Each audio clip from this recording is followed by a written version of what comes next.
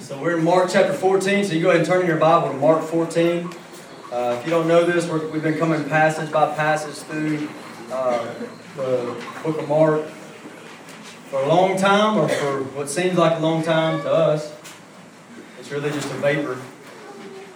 But we've been coming through through the Gospel of Mark. We're in chapter 14, verse 53 through 72. That's the section we're on today. You go ahead and turn there, and I'm going to pray for us, and then we're going to read that passage together. So pray with me. We need help. Father, thank you so much that we can come to you, and we can ask you for help. And God, you, with all this abundance of riches and grace that you poured out, God, you said if you didn't spare your own Son, how would you not also freely in Christ give us all things? So surely you would help us even now. Help me, God, to explain and glory in your word, and help us to see you, Christ, in these words. And I pray you grab our hearts, God, and let us worship you during this time.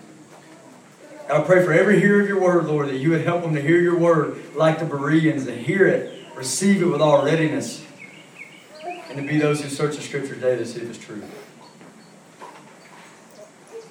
We need your help, Lord. And I praise you, God, that you're so freely willing to be gracious and giving.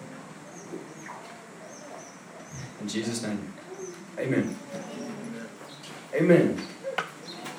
Okay, so Mark 14, if you're looking at it, we're going to be verse... let me let it look right. I was in Matthew. Mark 14, verse 53 through 72. So read it with me. What we're going to see here, we're going to see two stories kind of connected. They're going to collide right here. Okay, it's going to be set in the same place in Caiaphas' house. And you're going to see the story of Jesus coming under this first trial. Okay, he experienced two trials. One before the Jewish Sanhedrin, the Jewish authorities, religious authorities, and then one before the Romans, civil authorities. And so right now we're going to see Jesus go through this trial with the Sanhedrin. And then we're at the same time, these events are happening at the same time, we're going to see Peter deny Jesus 3 times, as Jesus prophesied would happen. So read it with me, and I want you to see how these stories are interlocked together. Verse 53. And they led Jesus away to the high priest, and with him were assembled all the chief priests, the elders, and the scribes. But Peter followed him at a distance, right into the courtyard of the high priest.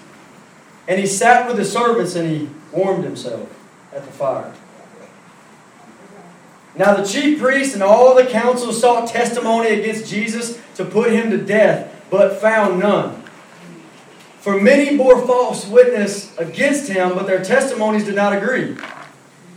Then some rose up and bore false witness against him, saying, We heard him say, I will destroy this temple made with hands, and within 3 days I will build another made without hands. But not even did their testimony agree. And the high priest stood up in the midst and asked Jesus, saying, Do you answer nothing? What is it these men testify against you? But he kept silent and answered nothing.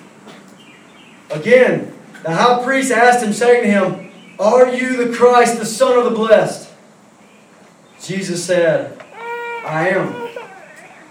And you will see the Son of Man sitting at the right hand of the power and coming with the clouds of heaven. Then the high priest tore his clothes and said, What further do we need of witnesses?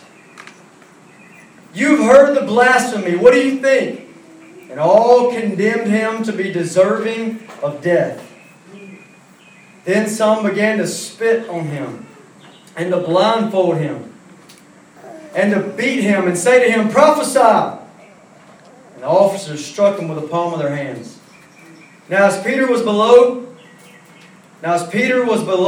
in the courtyard, one of the servant girls of the high priest came. And when she saw Peter warming himself, she looked at him and said, You also were with Jesus of Nazareth. But he denied it, saying, I neither know nor understand what you're saying. And he went out on the porch and a rooster crowed. And the servant girl saw him again and began to say to those who stood by, "This is one of them." But he denied it again. And a little later, those who stood by said to Peter again, "Surely you are one of them, for you are a Galilean and your speech shows it." Then he began to curse and swear, "I do not know this man of whom you speak." A second time the rooster crowed. Then Peter called to mind the word that Jesus had said to him, "Before the rooster crows twice, you will deny me 3 times."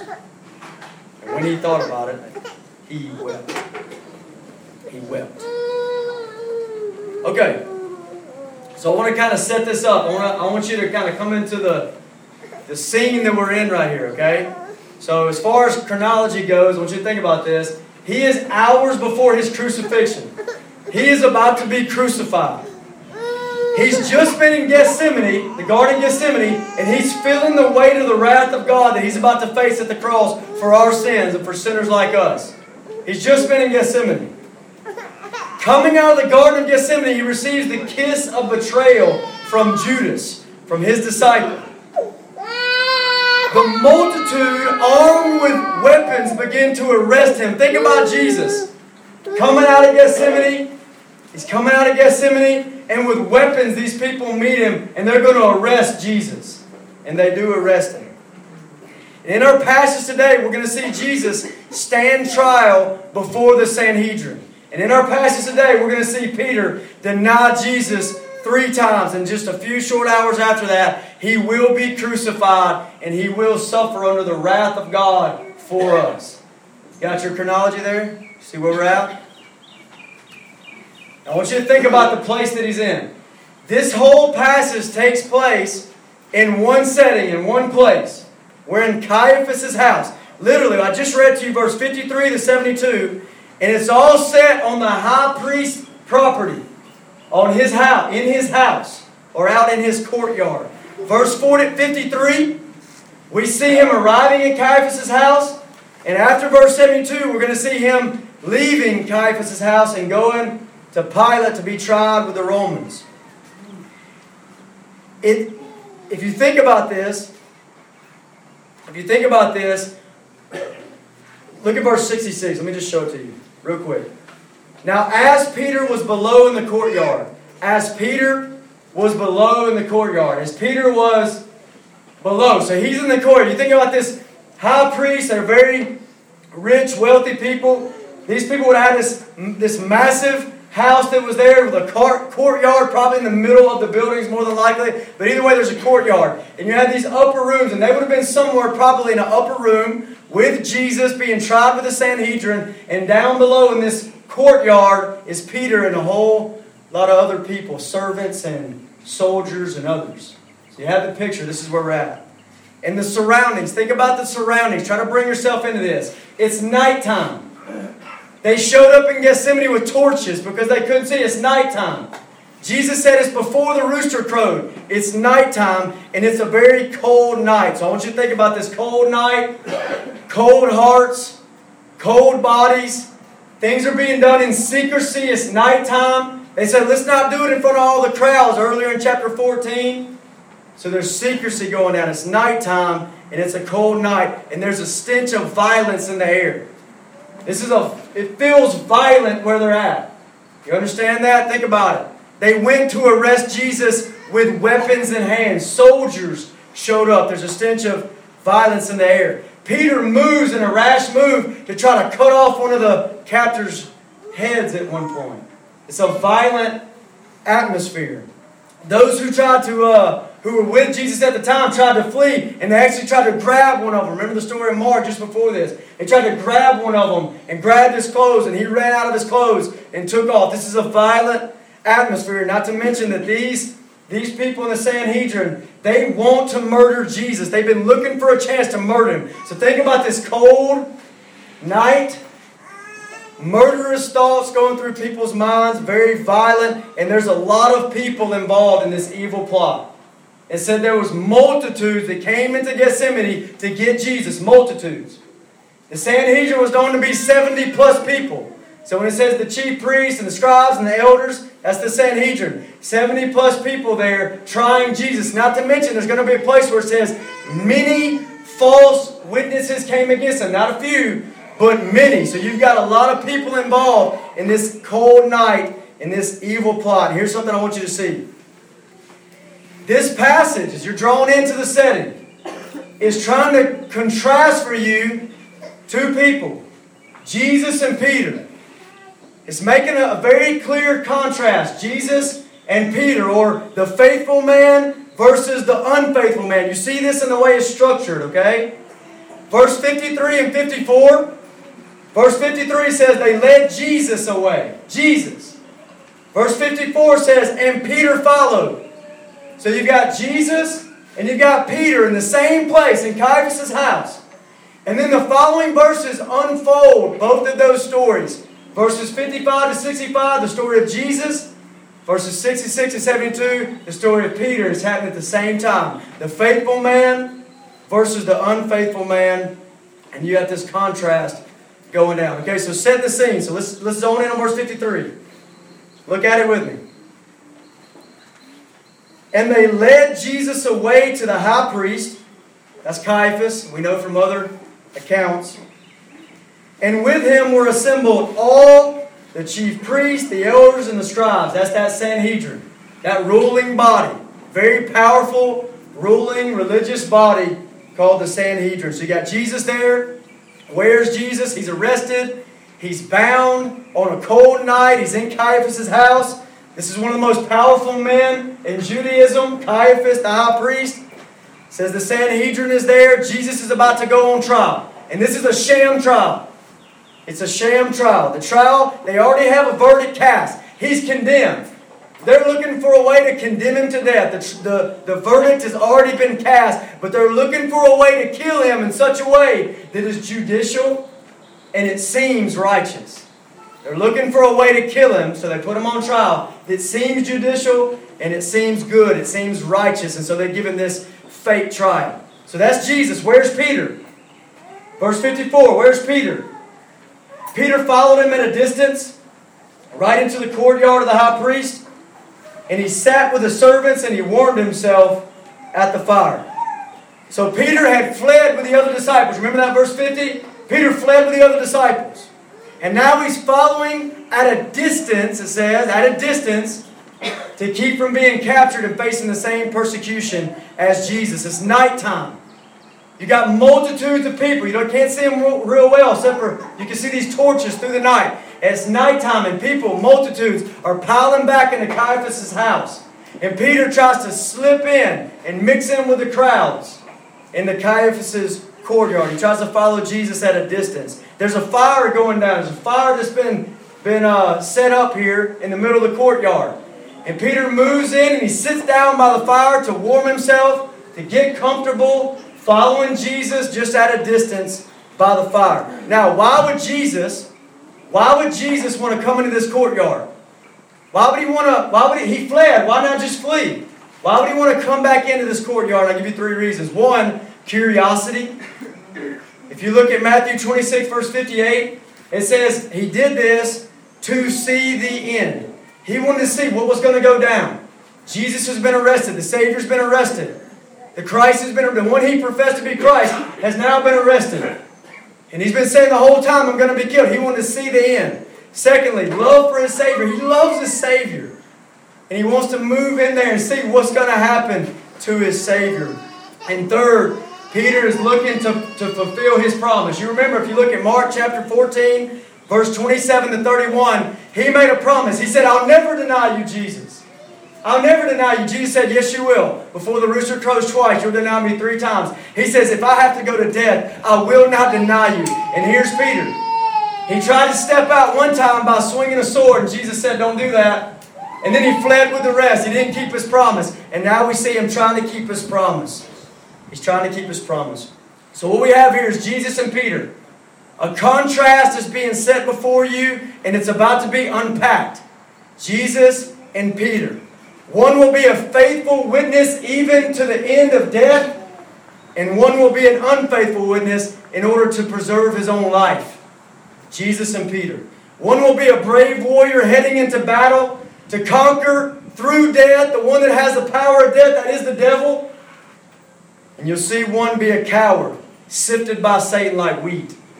Jesus and Peter. One will be motivated by love for others, even to the destruction of his own life. And one will be motivated by love for himself, even to the point of lying to preserve his own life. One will be a sinless and perfect righteous Savior, and the other one will be wretched and wicked and in need of a Savior. Jesus and Peter. This is setting the scene. Verse 55 through 65, we're going to see Jesus on trial. So Jesus is in Caiaphas' house, and now his story is going to be unfolded in verses 55 through 65. First phrase here, it says, "Now the chief priest and all the council," there they are. Chief priest, all the council, the Sanhedrin is gathered together. Powerful, religious, powerful, political leaders gathered together right here. And what are they seeking? What's the Sanhedrin seeking to do? And you see as you keep reading, they sought testimony against Jesus to put him to death. In verse 55. They're seeking testimony against Christ to put him to death. They already knew what they want to do. They want to put Jesus to death. They want to kill him, and they want to find a way to do it legally and honorably. Now, why would they want to do that? Why would the Sanhedrin want to kill him, and yet kill him so-called legally, so-called honorably, or righteously? And I'll give you 4 reasons. 1, these guys love to justify themselves before men. Jesus just earlier said that about them. He said, "You whitewash tombs. You love to appear righteous before men, but inside you're like dead men's bones." So they love to appear righteous before men. So if they can take him through a trial and show him to be guilty, they look like they did the right thing. Number 2, there were a few on this council, this Sanhedrin, that did not agree with the decision to kill Jesus. You see this in Luke 23, verse 50 and 51. Luke 23, verse 50 and 51, you've got Joseph of Arimathea, Nicodemus. These men, it says they did not concede to the decision and the deed which they did in killing Jesus. So there's a few on the council that don't want to do that. And so they bring about this trial. Number 3, they not only want to kill Jesus, they want to defame Jesus. They don't want to just kill him. They want to lay him up like a condemned criminal and kill him before other condemned criminals so that he seems like he has condemned himself. And number 4, and this is probably the most significant reason. Why would they do this? Why would they want to do it and take him through a trial? Number 4, here it is. To have a charge against Jesus to bring before Pilate, the governor of Rome. He wants the governor of this area in Rome. He wants to bring a charge against Jesus so that when they go to Pilate, they can say, "This is what he did and he deserves death." Because if you read John chapter 18, verse 31, John 18:31, it's very clear that the Jews did not have the power, under Roman authority, they did not have the power to execute people and put them to death. So if they're going to kill Jesus, they're either going to do it secretly or they're going to take it through the Roman courts, okay? And so they need a charge to bring against Jesus to say, this is what he did, this is what he said, and he deserves to die, so that the Romans, particularly Pilate, would put him to death. So, think about it. They got him on trial. They're seeking testimony against him to kill him, to put him to death. And it says at the end of verse 55, and I love this, but they found none. But they found none. They couldn't find any dirt on him. They couldn't find any dirt on Jesus. This man is above reproach. This man is blameless. There's not a charge that they could bring against him that would actually stick. He's the righteous one. He's the perfect one. He's the spotless Lamb of God. How do you find a condemning testimony against that kind of man? And they couldn't do it. It says, but they found none. So think about it. What did this process, this trial process, what did it look like? You've got this cold night, multitudes gathered just in the middle of the night, multitudes gathered together, violent against Christ. There's a violence, there's a secrecy in the air. And the following verses 56 and on, give us some insight into what this trial process looked like. Let me read verse 56. For many bore false witness against him, but their testimonies did not agree. Okay?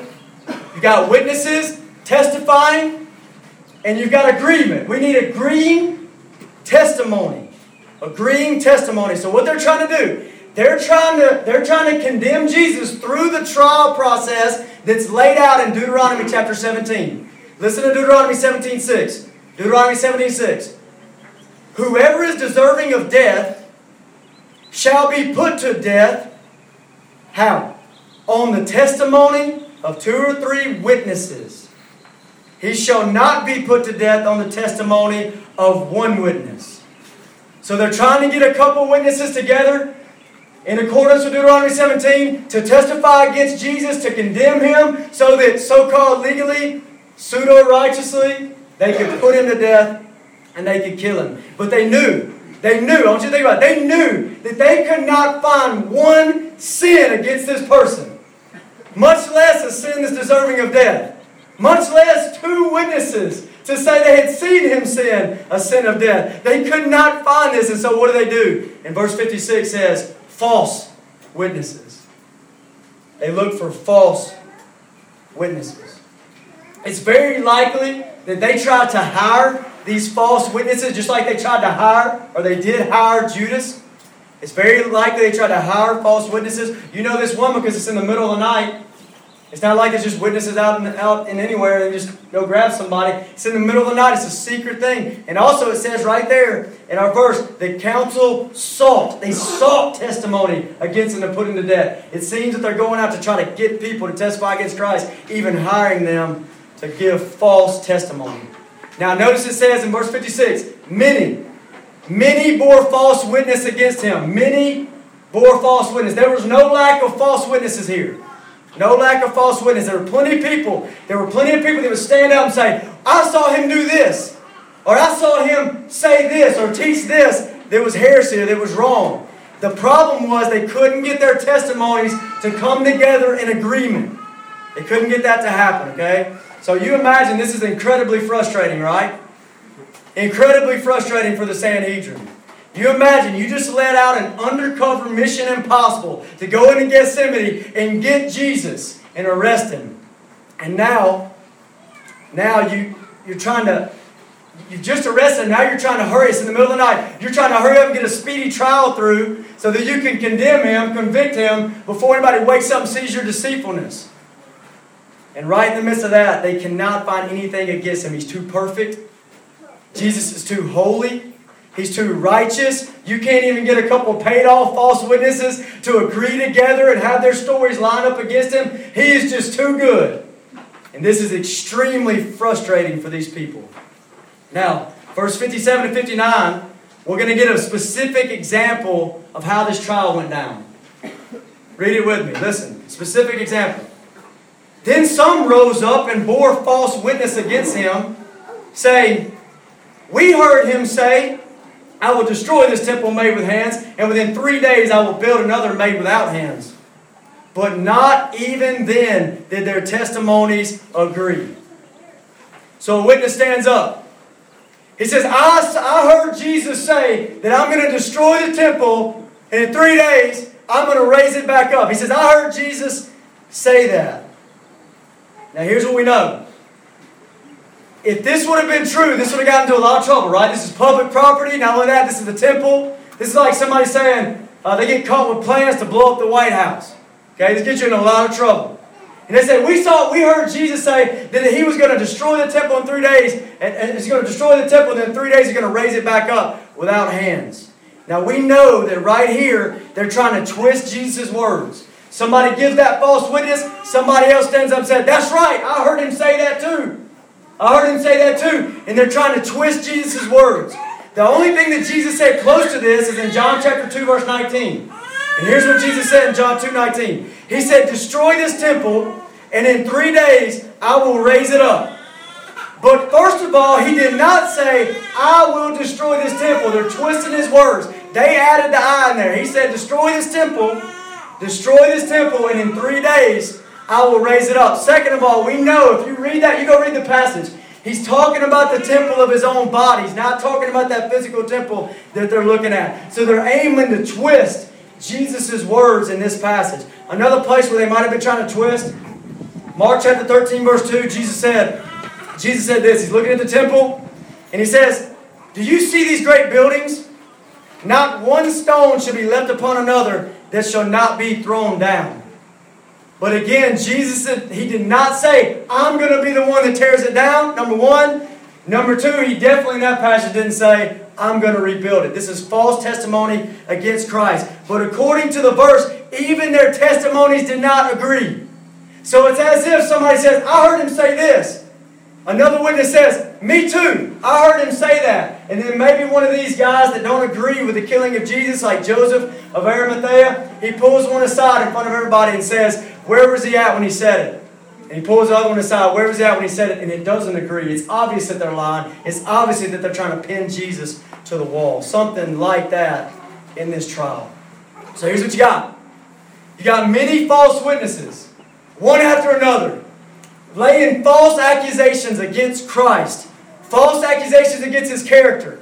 The wicked twisting of His words. And Jesus hears every single word that's spoken. He hears all of the false accusations against Him. And He says nothing. He's silent. A majestic silence is on Christ in that moment. And this would have been incredibly frustrating for those trying to condemn Jesus to death. You imagine the frustration and the anger that's building up in the ones that desire to kill Jesus in this moment. Because His character and His words are flawless and perfect and clean and pure. They can't even get false witness testimony to line up against Him right now. And they are angry and frustrated about it. And here's what we need to do at this moment. We need to take a second and we need to worship King Jesus for His sinlessness and His perfect righteousness. We need to worship Him for His sinlessness and His perfect righteousness. He has no sin. Jesus has zero sin. All that He ever did in motive, in action, in emotion, in word, it is the epitome. It's the epitome, the embodiment of righteousness. He has no sin. Even His most ardent enemies cannot bring a charge against Him that sticks. 1,000 years before the Son of God became flesh, angels trembled before Him and bowed down and said, holy, holy, holy. And then that Son of God takes on flesh. And here He's in the flesh, tempted just like we are, yet without sin. And the angels never changed their mind. They still looked at Him and say, holy, holy, holy one. He's righteous even now. He has no sin. 1 John 2:1 calls Him the righteous. Hebrews 4:15. It says He's tempted in every way, yet like we are, yet without sin. 2 Corinthians 5:21 calls Him the one who knew no sin. Isaiah chapter 11 verse 5, it says this about the rod of the stem of Jesse. That's Jesus. It says this. It says, righteousness shall be the belt of His loins, and faithfulness the belt of His waist. He is fully man in every way. Real body, real emotions, real thoughts, and He never once sinned. He's qualified to be the Savior. Had He sinned, He would disqualify Himself, and He Himself would need a Savior from His own sins. And yet He's qualified to be a Savior of sinners. He has no sin in and of Himself. Now you think about this. There He is. Think about Jesus. He's before this powerful council. And they cannot lay a charge against Him. He is faultless and blameless. They can't lay a charge against Him that actually sticks. Now you think about us. Now turn your thoughts to us. And you put us before Almighty God, who knows every thought, who knows every action, who knows everything you have ever done, every motive you've ever had, and you stand before Him. Are we blameless? Are we blameless? And you know that we're not blameless. We can have millions upon millions of charges to our account before God Almighty. And I want you to think about this. With the blamelessness of Jesus in mind, and with our condemnation before God Almighty in mind, you think about these two things. You've got these two things in your mind. Now let me share this verse of Scripture with you. 2 Corinthians 5:21. God made Him who knew no sin to be sin for us, that we might become the righteousness of God in Him. Did you hear the swap? Here's the one that you can't lay a charge to this one. And our sins laid upon Him. And here's the ones before Almighty God, who you can lay millions of charges against us, and He transfers, everyone who has faith in Christ, He transfers His righteousness onto them. They stand before Him clean and pure. Or Jude 1:24. He says, He is able to bring us faultless before the presence of His glory.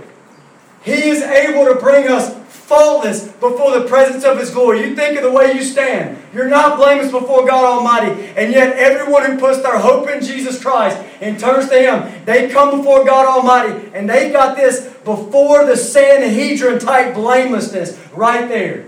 Right there on, covered in robes of righteousness. This is awesome. Could you see yourself before God? Could you see your own self, your own record, your own heart, your own self standing before God? Could you see yourself there? Innumerable amounts of charges that He could bring against you, and every single one of them deserving of eternal hell. Every single one of them. And because Jesus at the cross takes your unrighteousness onto Himself, God says, I see nothing deserving of death in this one. And because He takes His righteousness and He lays it on those who have faith in Christ, He says, I see everything. God says, I see everything deserving of eternal reward in this one. Is that not awesome? It's awesome. Alright. Verse 60. I want you to hear the high priest's anger. Listen to the high priest. Frustration. Anger. Listen. And the high priest stood up in the midst and asked Jesus, saying, Do you answer nothing? What is it these men testify against you? Here's Jesus. He's had these accusations come against Him. And He's sitting in silence. And this man stands up in anger. Frustration. They just arrested Him. Now they can't condemn Him. He says, Do you just sit there quiet? Don't you hear what they're saying against you? And how is Jesus going to respond? Verse 61. How would Jesus respond? But He kept silent and answered nothing. What restraint and patience must have been in Jesus. Jesus is the one that had opened His mouth against all of these groups in the Sanhedrin and put them to shame in the public square. And here He is, and He could do it again, and He holds it back. He sits in silence, and He doesn't say a word. Why not, Jesus? Jesus, why not rise up and defend yourself against these false accusations? Why not, Jesus? Why not defend your name? And I'll give you 3 reasons why He doesn't defend His name. Number 1, He has set His face to go to the cross. At Gethsemane He said, if there's any other way, yet not my will, but your will be done. And the Father told Him that this is my will, this is the way you have to go. And He looks at His disciples, He says, rise up and let's go. My enemy's at hand. My betrayer's at hand. He's set His face to go, and He knows that if He opens His mouth, He will shame these men and all their false accusations, and He'll hinder His way to the cross. So He remains silent. He remains silent. Number 2, there's really no need for Him to defend Himself. It's obvious from these men not being able to line up their stories that they're false stories and they can't pin anything against Him. And number 3, let me read this to you. Isaiah chapter 53, verse 7. Jesus' silence is a fulfillment of prophecy. Listen to Isaiah 53, verse 7. He was oppressed and He was afflicted, yet He opened not His mouth. He was led as a lamb to the slaughter, and as a sheep before its shearers is silent, so He opened not His mouth. Jesus has proven Himself to be the silent lamb, the silent one before His slaughterers. The Isaiah 53 Christ.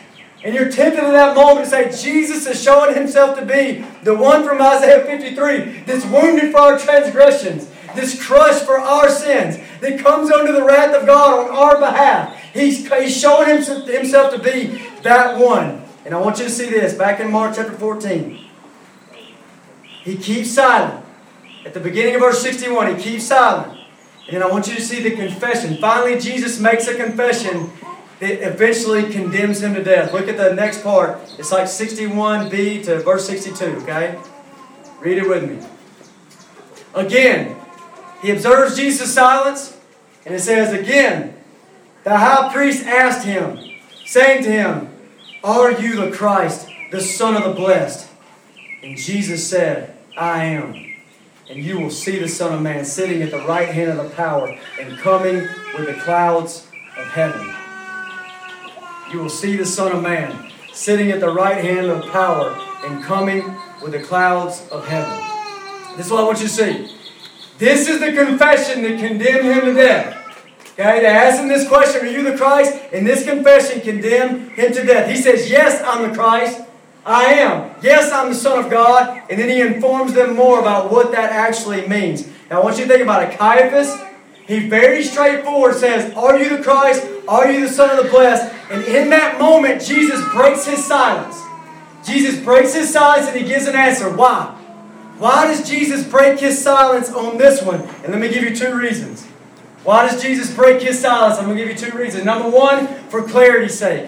He wants to make it abundantly clear. This is who he claims to be. He is the Christ, the Son of the living God. The question is, are you the Christ, the Son of the Blessed? And listen, you don't get any clearer than this. I am. I am.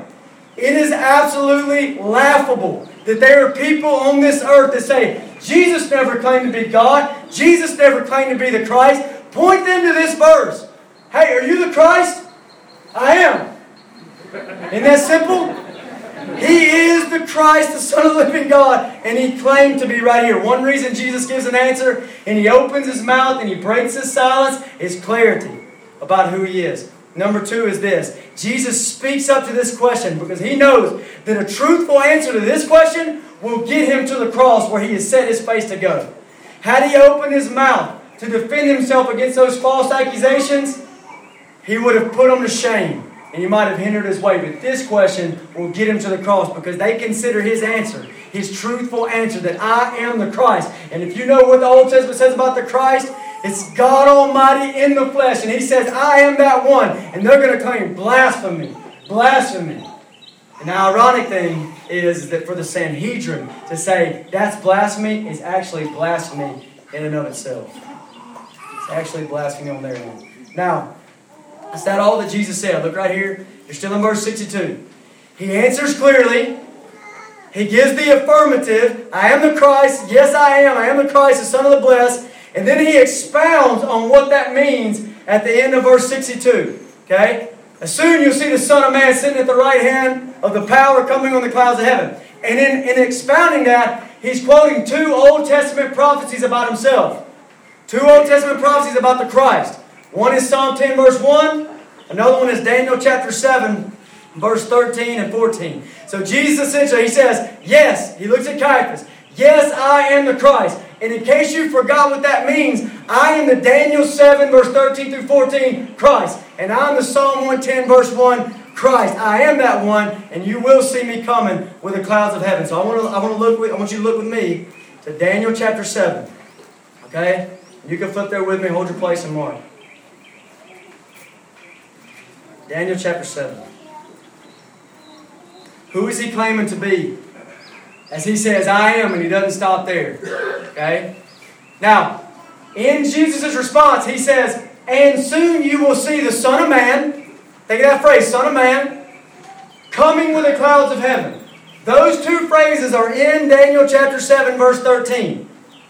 And then he also says, you'll see him seated at the right hand of the power. That's Psalm 110, verse 1. So let's start right here, Daniel 7:13. This is a reference to the ascension of Jesus. When he ascends on, which by the way is coming soon, right? He's in a few hours he'll go to the cross. In a few days he'll rise from the grave. And a few days after that he will ascend on high as the God-man. And that's what this verse is about. Look at verse 13. I was watching in the night visions, and behold, one like the Son of Man, coming with the clouds of heaven. And he came to the Ancient of Days, and they brought him near before him. Now I want you to think about this. Think about this. Jesus is the Son of God. He's the second person in the Trinity.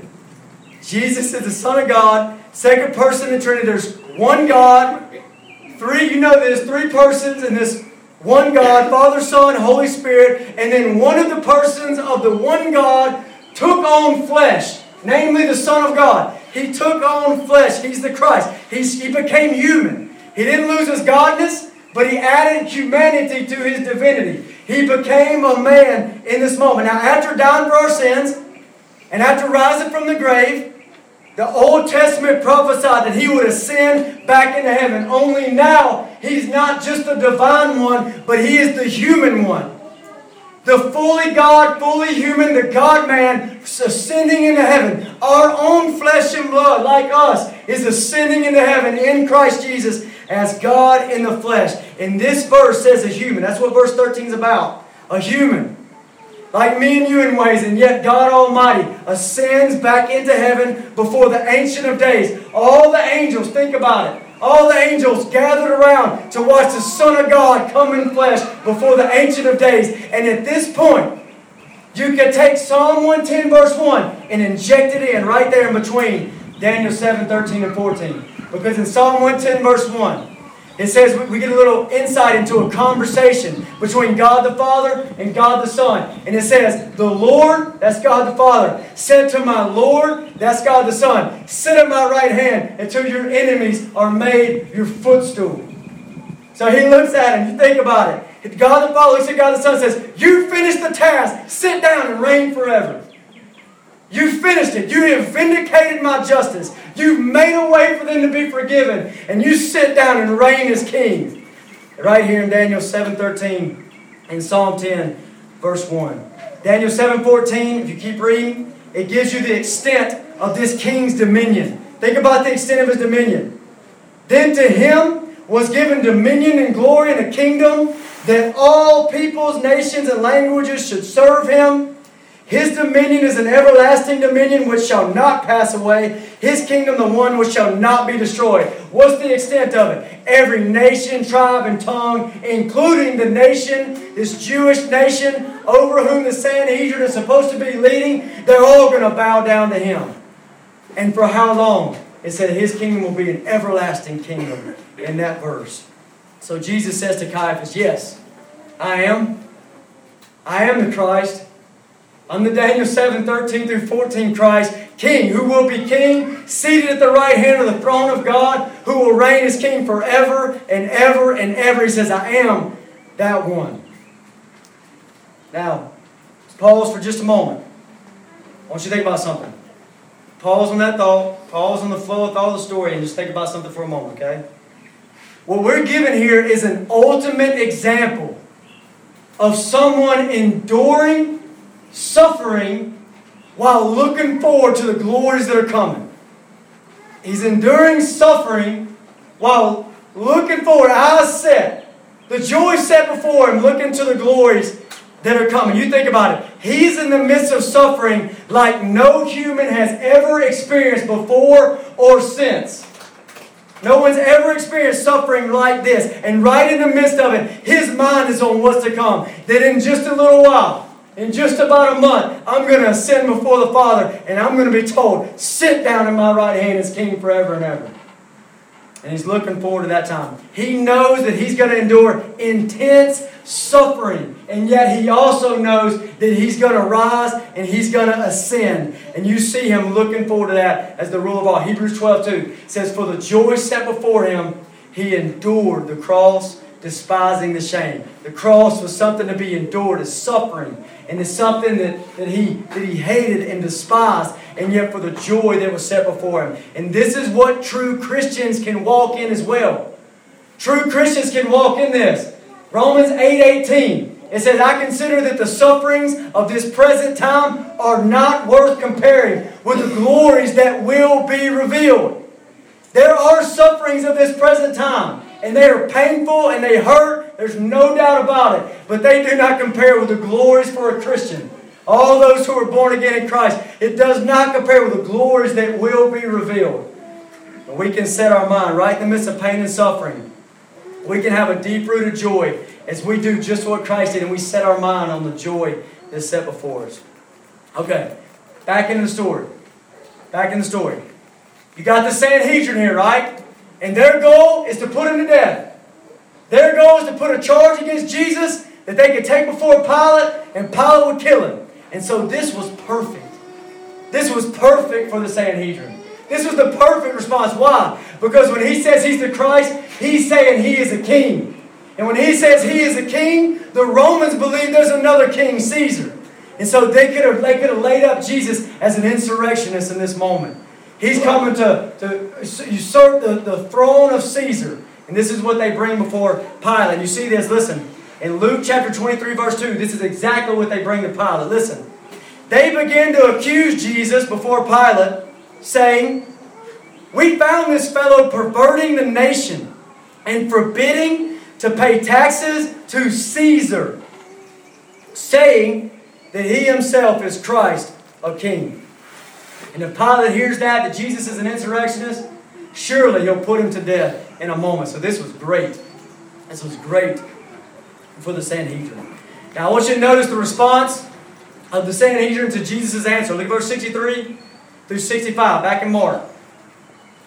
Mark 14, verse 63 to 65. We're going to see their response to Jesus. Listen to it.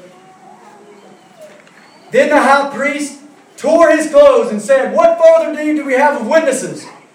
You have heard the blasphemy. What do you think?" And they all condemned him to be deserving of death. Then some began to spit on him and blindfold him and to beat him and say to him, "Prophesy." And the officers struck him with the palms of their hands. Jesus just claimed to be Christ, the King, the eternal reigning King. And the response is this man this high priest tears his clothes. It's a false display of anguish over the words of Jesus. And then he says those words, "What further do we need of witnesses?" As if they could get any witnesses together anyways. But what further do we need of them? You have heard his blasphemy. What do you think, he says to the Sanhedrin? What do you think? Give a verdict on this situation. And what verdict do they give? At the end of verse 64, they all condemn him to be deserving of death. Please, let those words sink in. The blameless, faultless, righteous Son of God. Listen to it. They all condemned him to be deserving of death. The one who has never sinned, the only perfect one. They all condemned him to be deserving of death. They treated him like a condemned, deserving of death criminal. That's how they treated him. And in just a little while at the cross, God the Father is going to look on His Son like us, a condemned criminal deserving of death. Christ Jesus is seen by this Sanhedrin and soon by His Father as a condemned criminal deserving of death. You hear that? He stood in our place. We're condemned to die, and He stood in our place. Listen to the hymn. Bearing shame and scoffing rude, in our place condemned He stood. In our place condemned He stood. Sealed my pardon with His blood. Hallelujah. What a Savior. Hallelujah. What a Savior. And then in verse 65, they begin to beat Him. The mocking of Jesus, the beatings of Jesus begins to intensify in this moment. You've got human spit. It's actually hitting the face of the Son of God who came to rescue. Human spit hitting Him right in the face in this moment. They begin to mock Him. They say, "Prophesy if you can." They blindfold Him. They punch Him in the face. And they say, "Who hit you, Jesus? If you're really a prophet, go ahead and prophesy who hit you." And you know, like I know, that in that moment, He not only could have told them their name, but He could have told them vivid details that nobody else knows, and He remained silent in that moment.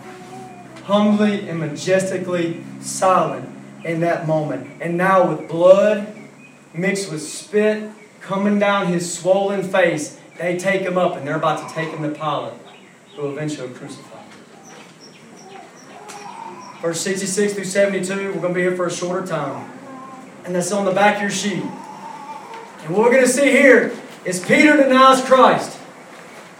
Peter's going to deny Christ. I want you to remember that these things are happening in the same place, at the exact same place, in the courtyard of the house that he's in, and at the exact same time.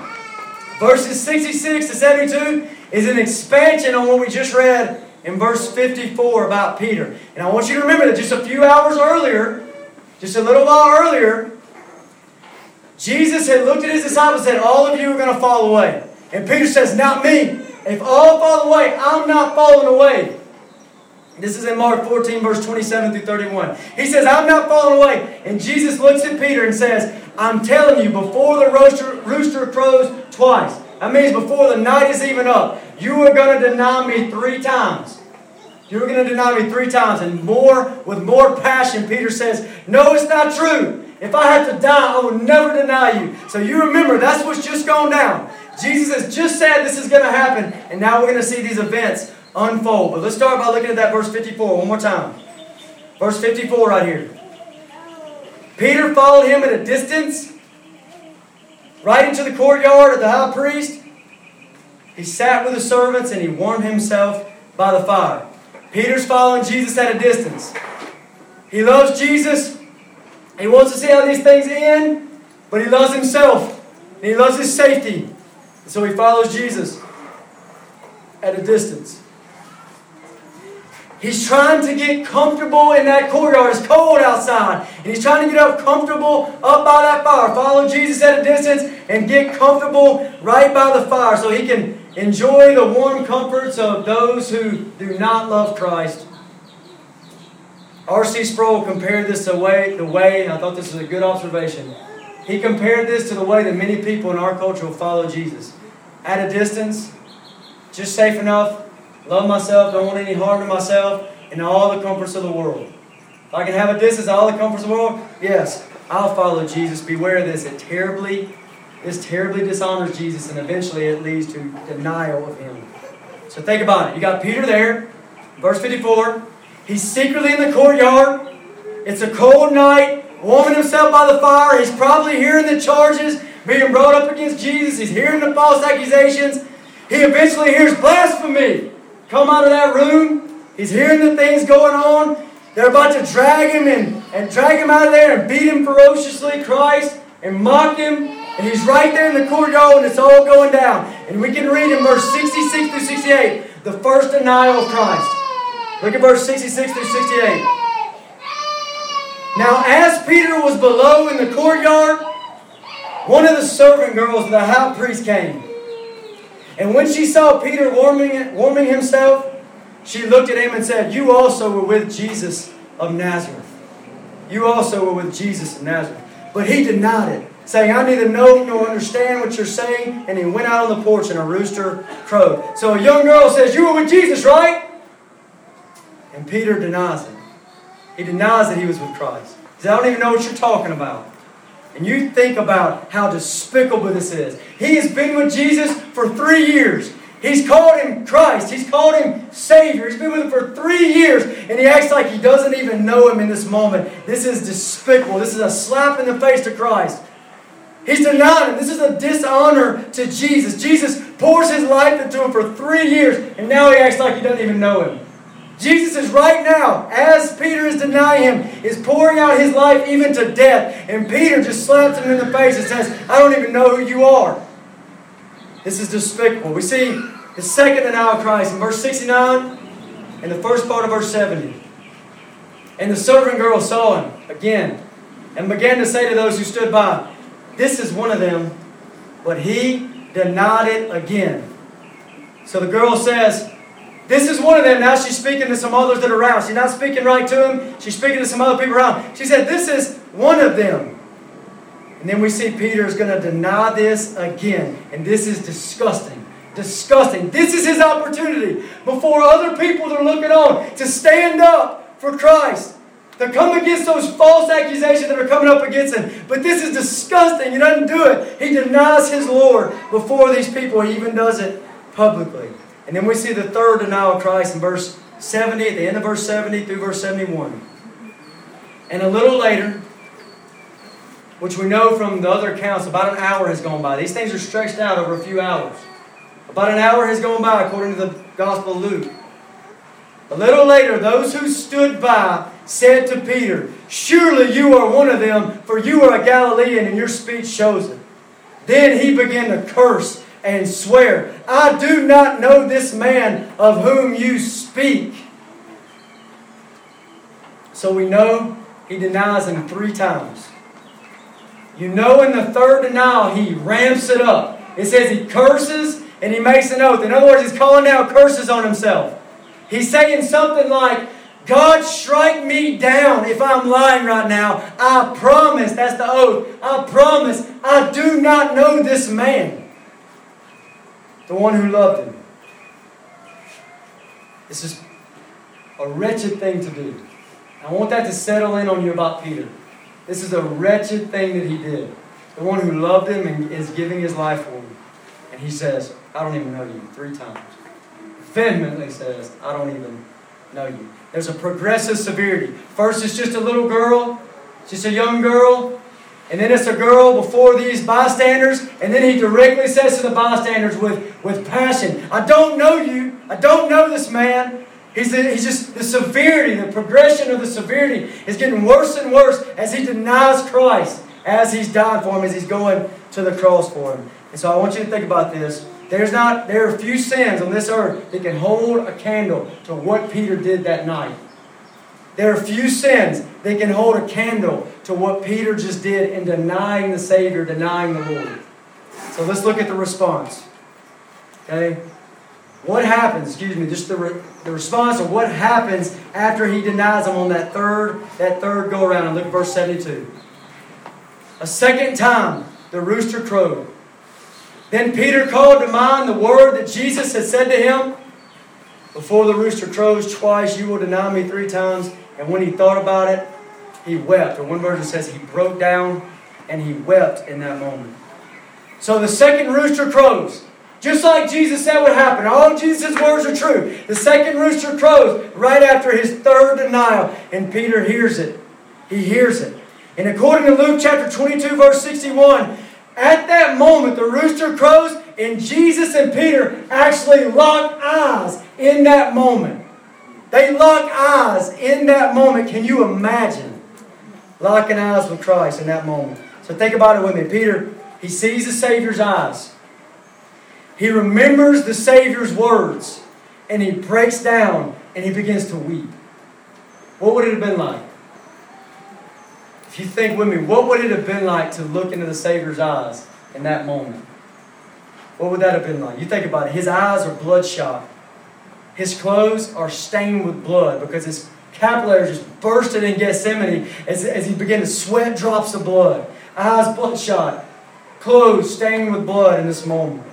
He's bound up in his hands. He's being treated like a condemned criminal. His face is swollen. He's bruised. His spit, human spit mixed with blood, running down his face in this moment. And all this humility he's enduring to save the one that he's looking at. Save the one that he's looking at. What do you think Peter would have seen in his eyes? You think Peter would have seen, I told you so. I told you were going to deny me. You think that's what he would have seen? And I would say probably not. Instead, I'd say he saw compassion. He saw love in the eyes of the Savior. He saw something like, Peter, I'm enduring all this suffering for you. I see you right here, and I'm enduring all this suffering for you. Though you deny me, I go to the cross still. I don't stop. I don't throw it aside. I still go to the cross, though you deny me, and I die for your sins, even that sin you just committed. It will be laid upon me at the cross, and I'll suffer under the wrath of it for your sake. And Peter breaks down and he weeps. He breaks down and he weeps. A couple application points, and we'll be done. First application point is this.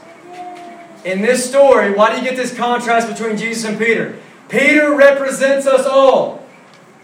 Peter represents us all. Why would the writer Mark make such a connected, collided intersection between Jesus and Peter in this section of Scripture? Why would he do that? Peter represents us all.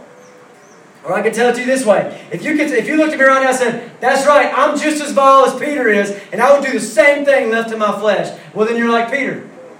And if you say, no, I would never do what Peter did, well, then you're still like Peter. Because that's what he said. So either way, Peter represents us all. Okay? Unfaithful cowards. Unfaithful cowards. Loving ourselves unwilling to suffer, Peter represents us all. J.C. Ryle said this: "These things are written to show the church of Christ what human nature is, even in the best of men." Even in the best of men. So think about Peter. Think about Peter. We're going to think about Peter for a minute, and I want you to make the application to yourself, okay? Think about Peter with me. Peter was a real man. It's not just a storybook. He was a real man with a real life who really did these things to Jesus. There's a real heavenly record. The Scripture says, and the books were open. There's a real heavenly record with Peter's sins on it. Even these heinous sins like this and millions of other sins, each one of them deserving eternal destruction. And his sins are written in a book. He's a real man with real sins, with a real record before God. Now you tell me, shouldn't a man like this go to hell? Shouldn't a man that did this, a man like Peter, should he not go to hell forever? And you know that he should. But Jesus went to the cross for him. You think about it. He represents us all. Jesus went to the cross for him. He wiped off his record of sin. Even heinous ones, even grievous ones like this sin. And He wiped it off the record. And it was laid upon Christ. And all the wrath of God due His sin came down on Jesus instead of Him. Have you ever felt the weight of your sin like Peter did? Like it says he broke down and wept. Have you ever felt the weight of your sin like that? And if you have, let me read this to you. Because just a little while later, I want you to hear what Peter wrote. Just a little while later. It wasn't long after this. Okay? Peter writes this. In his lifetime, not very long, in his lifetime, the one who broke down and wept, knowing what he'd done, and denying Christ 3 times. Listen to what he writes. This is 1 Peter 2, 21 and 23. Listen to this. Verse 21 says, Christ also suffered for us. Right in the middle of that verse. Christ suffered for us. Peter's mind, as he's writing, is on the sufferings of Jesus. Which part of His sufferings, Peter? Verse 22. Who committed no sin, nor was deceit found in His mouth. Even His enemies couldn't find a charge to put against Him that would stick. He couldn't do it. Verse 23. Who, when He was reviled, did not revile in return. And I'm thinking about the silence of Jesus. So here's Peter, and he's got these moments in his life when he denied Christ. And he's got these moments on his mind. And if at any point he's got that on his mind, what should he think about? I denied Him 3 times. Why did I do such a thing? And instead, what does the next verse say? Who Himself bore our sins in His own body on the tree. Even the 3 denials. He said they were put on the tree with Christ, and He took the punishment that I deserved. Yes! And everybody that's in Christ Jesus and has faith in Him can have the same. Can have the same. One more question as we ponder the reality of Peter represents us all. Peter represents us all, okay? Think about it. And here's one more question about that. Should a man like Peter ever be used in ministry, in service to God? Would you use a man like this in ministry and service to God? Have you ever felt unworthy to serve Jesus Christ? Unworthy to share His Word? You ever felt that way? Well, should a man like this not only deserve help, but should he be used in the ministry? And I want you to be encouraged because God restored Peter, who denied Him 3 times as he's suffering for his sins. And God restored him to feed His lambs. And Jesus told him this before He denied Him and after He denied Him. And I want you to see the compassion of Jesus and be encouraged that you can be used to serve Jesus as I read these 2 passages to you. Listen to Luke chapter 22. Listen, just listen. Luke 22. Verse 31. The Lord said, Simon, Simon, indeed, Satan has asked to sift you as wheat. But I have prayed for you that your faith would not fail. And when you have returned to me, strengthen your brethren. Peter says, I won't do it, Lord. I won't deny you. And Jesus goes on to say, the rooster won't crow. The rooster won't crow before you deny me 3 times. So what did Jesus say to him before He even denied Him? When you return, Peter, I'm going to restore you, and I want you to strengthen your brethren. I want you to serve me by strengthening your brethren, the one who's about to deny Him. And then you read another account. Just listen to it. John chapter 21. This is after. That was before. This is after. John 21 verse 15. Here's the one that denied Him 3 times, and Christ is going to restore all 3 of those sins. Listen. So when they had eaten breakfast, Jesus said to Simon Peter, he's looking at Peter, Simon, son of Jonah, do you love me more than these? And he said to him, yes, Lord, you know that I love you. He said to him, feed my lambs. That's service, that's ministry. Feed my lambs. That's one time. Number two, he said to him a second time, Simon, son of Jonah, do you love me? He said to him, yes, Lord, you know that I love you. And he said to him, tend my sheep. Tend my sheep. Third time, he said to him a third time, Simon, son of Jonah, do you love me? And Peter was grieved. Probably has the 3 denials on his mind. He's grieved because he had said it to him the third time, do you love me? And he said to him, Lord, you know all things, and you know that I love you. And Jesus said to him, feed my sheep. Should God use a man like this? And He does. And He does. One more application point. Hear me out here. Please, I plead with you. Know the potential that is in you to sin grievously. And then respond accordingly. Know the potential that is in each one of you here, each one of us, to sin heinously against God. And then respond in the right way. If you as a Christian, if you really know the potential that lies within you, even the most zealous person here like Peter, even the most zealous person, Peter was the most zealous of the disciples, even the most zealous person here, if you know the potential in you to sin against God in horrible ways, then you will respond accordingly. Take heed to this warning. Peter did not know the potential in himself to sin grievously, and therefore he did not respond accordingly. Instead, he responded with self-confidence. I will never deny you. Self-confidence before Jesus. I will never, ever deny you. And what he did as a result was something he never thought he would ever do. He denied his Lord. Robert Murray M'Cheyne said this. He knew his potential to sin grievously. Listen to Robert Murray M'Cheyne. He said, the seed of every sin known to man is in my heart. The seed of every sin known to man is in my heart. Please beware of the self-confidence of Peter. Beware of the self-confidence of Peter. Think about it with me. How does this self-confidence of Peter show itself? It shows itself in thoughts like this. I can't believe they did that. I can't believe it. I would never do something like that. I want you to think about when you hear about sin, or you think about sin, maybe in somebody else, do you arrogantly turn up your nose and say, I'll never do such a thing as that? Or do you cry out to God and you say, God, I would do that unless you keep me, unless you preserve me. I need you, oh God. I need your help. Know that there's a potential in you. The seed of every sin known to man lies within our hearts. So how does it show itself? It shows itself like that. Number two, it shows itself like this. Number two, in prayerlessness. It shows itself in prayerlessness, like Peter, who slept through the prayer meeting before the trial.